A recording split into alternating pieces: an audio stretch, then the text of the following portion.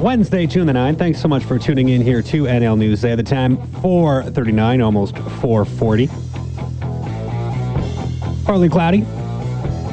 22 degrees in downtown Kamloops. All right, so we're a number of days, removed from the findings at the Kamloops Residential School, and we're continuing to react, to learn, to absorb what happened, and talk about where we go from here. Less than 2 weeks removed from the discovery of bodies of 215 kids in unmarked graves being made public, and quite frankly, it's still incredibly fresh. The conversations are tough, but necessary. There have been calls for an apology from the Catholic Church, with Pope Francis falling well short of that on Sunday. The federal government has done, I'm going to say, nothing since the discovery was made public. I spoke this afternoon with the chair of the Shuswap Nation Tribal Council, Cookbee Wayne Christian, and we talked, about all of this. Just how is his community feeling? How has he been dealing with the situation since it's been put out there? And, how does he feel about the response we've been seeing from the church, from the federal government? Here's my conversation with Cookbee Wayne Christian. Well, I think, first of all, to our survivors of the residential school, it's really important that people understand, what's happened here and how they're reacting, because you'll see in the many different stories, the actual survivors are telling their stories for the first time. And that this trauma that had took place for them, 80, 70, 60, 50, 40 years, that they've been carrying this burden. And I say to them that we're reaching out to them, and anything we can do to help them at this time, it's our responsibility, whether we're Indigenous or not, because it's really important that they be supported, because they need this at this time. And so I think that's my sort of, after the horror of it all, is we need to reach out and help each other. Mm-hmm. As tough as it is, I think that's the message to begin this whole conversation. It's not about us and them. It's about it's like these children have sort of stood up and showed the world this was our life. This is what happened. And the survivors, what's happening for them, it's that last piece of the puzzle, they call it, that's putting it together for them, that they feel that validation that the horrors that they experienced, it did really happen. And some are speaking their story for the first time. So I ask people to be patient with the survivors and help them. We're looking at different supports for survivors. And I think that's what's really important at this time, because it's not something that goes away quickly. It's been 10 days, but I still feel really raw about it emotionally, and very emotional. And so it's not an easy process. Yeah, it's been 10 days since the discovery, but we're talking about, 100 plus years of brutality that we're talking about here when we're looking back in history. So this is really just the beginning, and in a really small step here. One thing I did hear you say in speaking with other media is, if there are stories to be told, let people talk. And I think you touched on it a little bit, but just why is it so critical that we take the time to listen to the stories that people are willing to share? People like myself, a white guy growing up, I'm 30 years old. I didn't learn about the history of residential schools. So this stuff, although I knew about it, I don't really understand, or have yet to really grapple with the full extent of just how brutal things were. Why is it so critical, do you think, to hear the stories that people are willing to share, to really get a good understanding of what it is we're actually dealing with here? I think the key part of that whole process is that people need to be heard. It's like, if you're silenced for sometimes up to 80 years, it's like when that opens up, it gives that validation that this really did happen. And the validation, and what I'm noticing for the survivors that have actually been able to tell their story without breaking down, because they will break down, and because it's so emotional and horrific, some of the things that happened with the survivors, that if they can get through that part of it, they move into that healing piece. And I think that's really important. So a lot of times it is about just sitting down and listening. We don't need to do anything right away. Yes, at some point they may need professional help, but they'll say that. They'll say, I need help now. This is what I need. And I think that's a big part of it. People need to tell, the survivors' voices need to be heard. Because I think that for so long they've been silenced. And you think about the murdered and missing women as an example. Yeah. Those missing, primarily, a lot of them are probably residential school survivors and or for the foster care system. And the same with that whole process, the missing, and that's what's happened here. Those 215 children have focused it that is all connected. It's not happened 100 years ago. This is right now on the streets of Kamloops, Vancouver, Victoria, Winnipeg. The people on the streets are the result of the Indian residential school. The horrors, excuse me. Mm-hmm. Yeah. Excuse me. Yeah.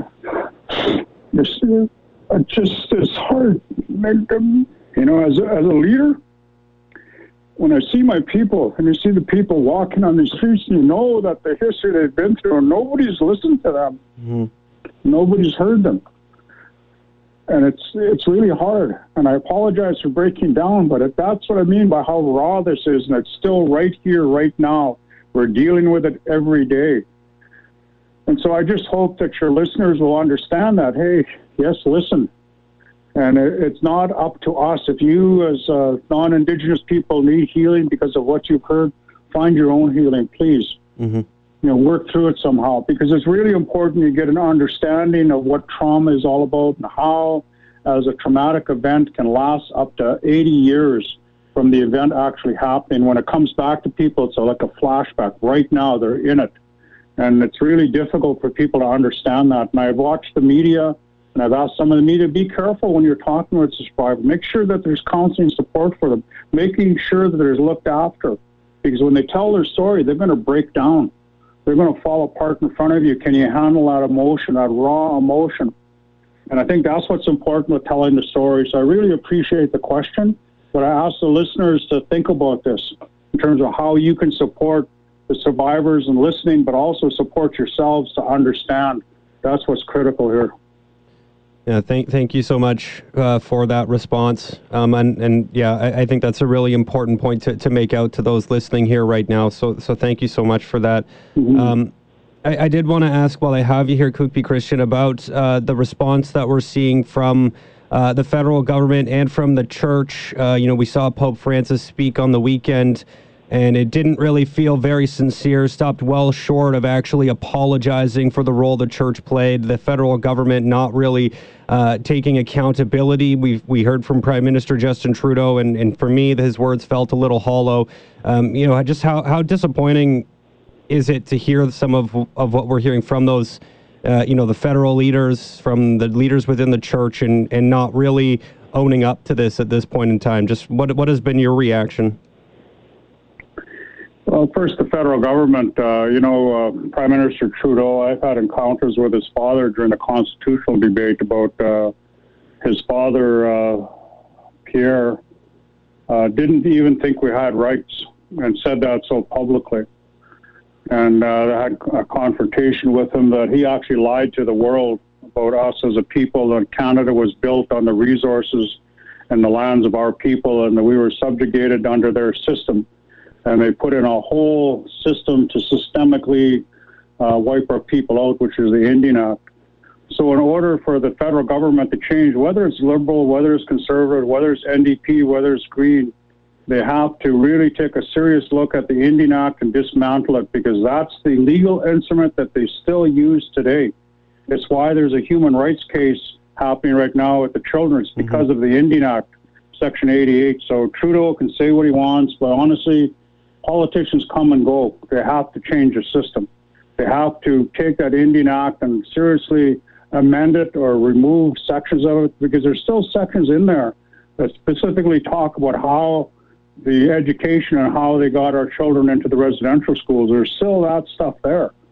That's alive today. They could actually do that right now to us as a people. And that's the worry, is that instrument is still there. That's what has to change. And yeah, any federal government, they can say what they want, but they've got to change the system. Mm-hmm. And then it's going to take some time. It's going to take, the TRC has made recommendations. You can look at the Royal Commission in 1996, the Truth and Reconciliation 6 years ago. All of these things have been put on the federal government's table. All types of recommendations, but none have been picked up. and they have to be picked up, and that's what's important. So the federal government, regardless if it's Trudeau or whether it's what's his name? I can't remember his name. The bald guy. O'Toole, yeah. Conservative guy. Yeah, O'Toole. Eric O'Toole. Just look, I always see the bald head. I don't know his name. Anyway, sorry about that. But that's okay. Whether it's any politician, right? They'll say what they want, but they can't do anything because it's like turning a ship. They can't turn this bureaucracy to the way it needs to go or to stop it. It just keeps going. And I think that's what we have to understand, because you have a whole system in place that's designed to take away what we have as rights, but take away our Indianness, take away who we are, and it's systemic. It started back in 9 years after Confederation with the enactment of the Indian Act, and it continues today in 2021. So that's the federal government. The church, that's a whole different story. Pope Francis, in his attempt to say words that would ease the pain, all he did is anger people. Yep. Whether it's, and I really think about it in this context, the church is supposed to be built on love, compassion, the 10 commandments, right? And one of them is thou shalt not kill. What's up with that? Look at Pope Francis. Your whole system is designed based on the doctrine of discovery. That's why people could go around the world, because indigenous people are seen as savages and non-human. You declared us non-human. And that whole process, I think that's what people need to understand. And it's still the system, the Catholic Church is a huge bureaucracy. It's bigger than people really realize. And I think those are people that are active Catholics. I ask you to think about, how do you pressure your hierarchy to do something about this? We can't do it. It's going to have to come from within. Because we could ask for, an apology, and people say, oh, what good is an apology? Our people are dead. Yeah. What are you going to do? Where's the restitution? Mm-hmm. Where's the redress? So it's more than just an apology. So I hope at some point, yes, publicly that happens. It's symbolic and it means something coming from the Pope, especially to the believers, because we still honestly, and people in our community still have some connection to the Catholic Church, if you can believe that, and that's because of their faith, and that's okay, but they need to see something from their leader on their side, and I think that's what we have to understand, and an apology has to turn from words into action, redress, restitution, healing, all of those types of things is really, really important. So those are sort of my views on those two aspects of what you've asked, and I just hope that your listeners understand that we can't do it alone. We need your help. We need people to step forward and to talk to your local parish, talk to the bishop. I don't know the hierarchy of the church, quite honestly, and it's quite a hierarchical process, because I think anything Pope Francis has to do has to emanate from their hierarchical process, the archbishops, the cardinals, et cetera. I don't know I'm just learning about this now, actually. So I think that's part of the problem, is that he's had no discussions with his underlings. So. Cook P. Christian, thank you so much for your time. I know these are not easy conversations to have, but they're very important to let people know sort of where the community is and what we can all do at this time to help as much as we can. So I really appreciate you taking the time to speak to me, and I know it's difficult, but thank you so much. Well, I think one final point, I think it's important, because part of our responsibility is to take care of those little ones. And I think when we do our ceremony for the little ones, we're asking the spirits and the Creator and all of that to help us find these children find their way home. Find their way home, because they're not just from within Secwepemc, they're from all over the place. So when we do that, we ask the public as a whole do the same thing. Ask for help to find these little ones where they come from, because if you can imagine, these are the missing. They're missing. Because there's stories coming up now that, hey, so-and-so is missing. Yeah. And I think that's what's important. So we can do this together. It's really important. So I just want to say that I really do appreciate the opportunity to talk with you and your audience, Coach Champ. Thank you so much. Appreciate the time. Thank you, Joe.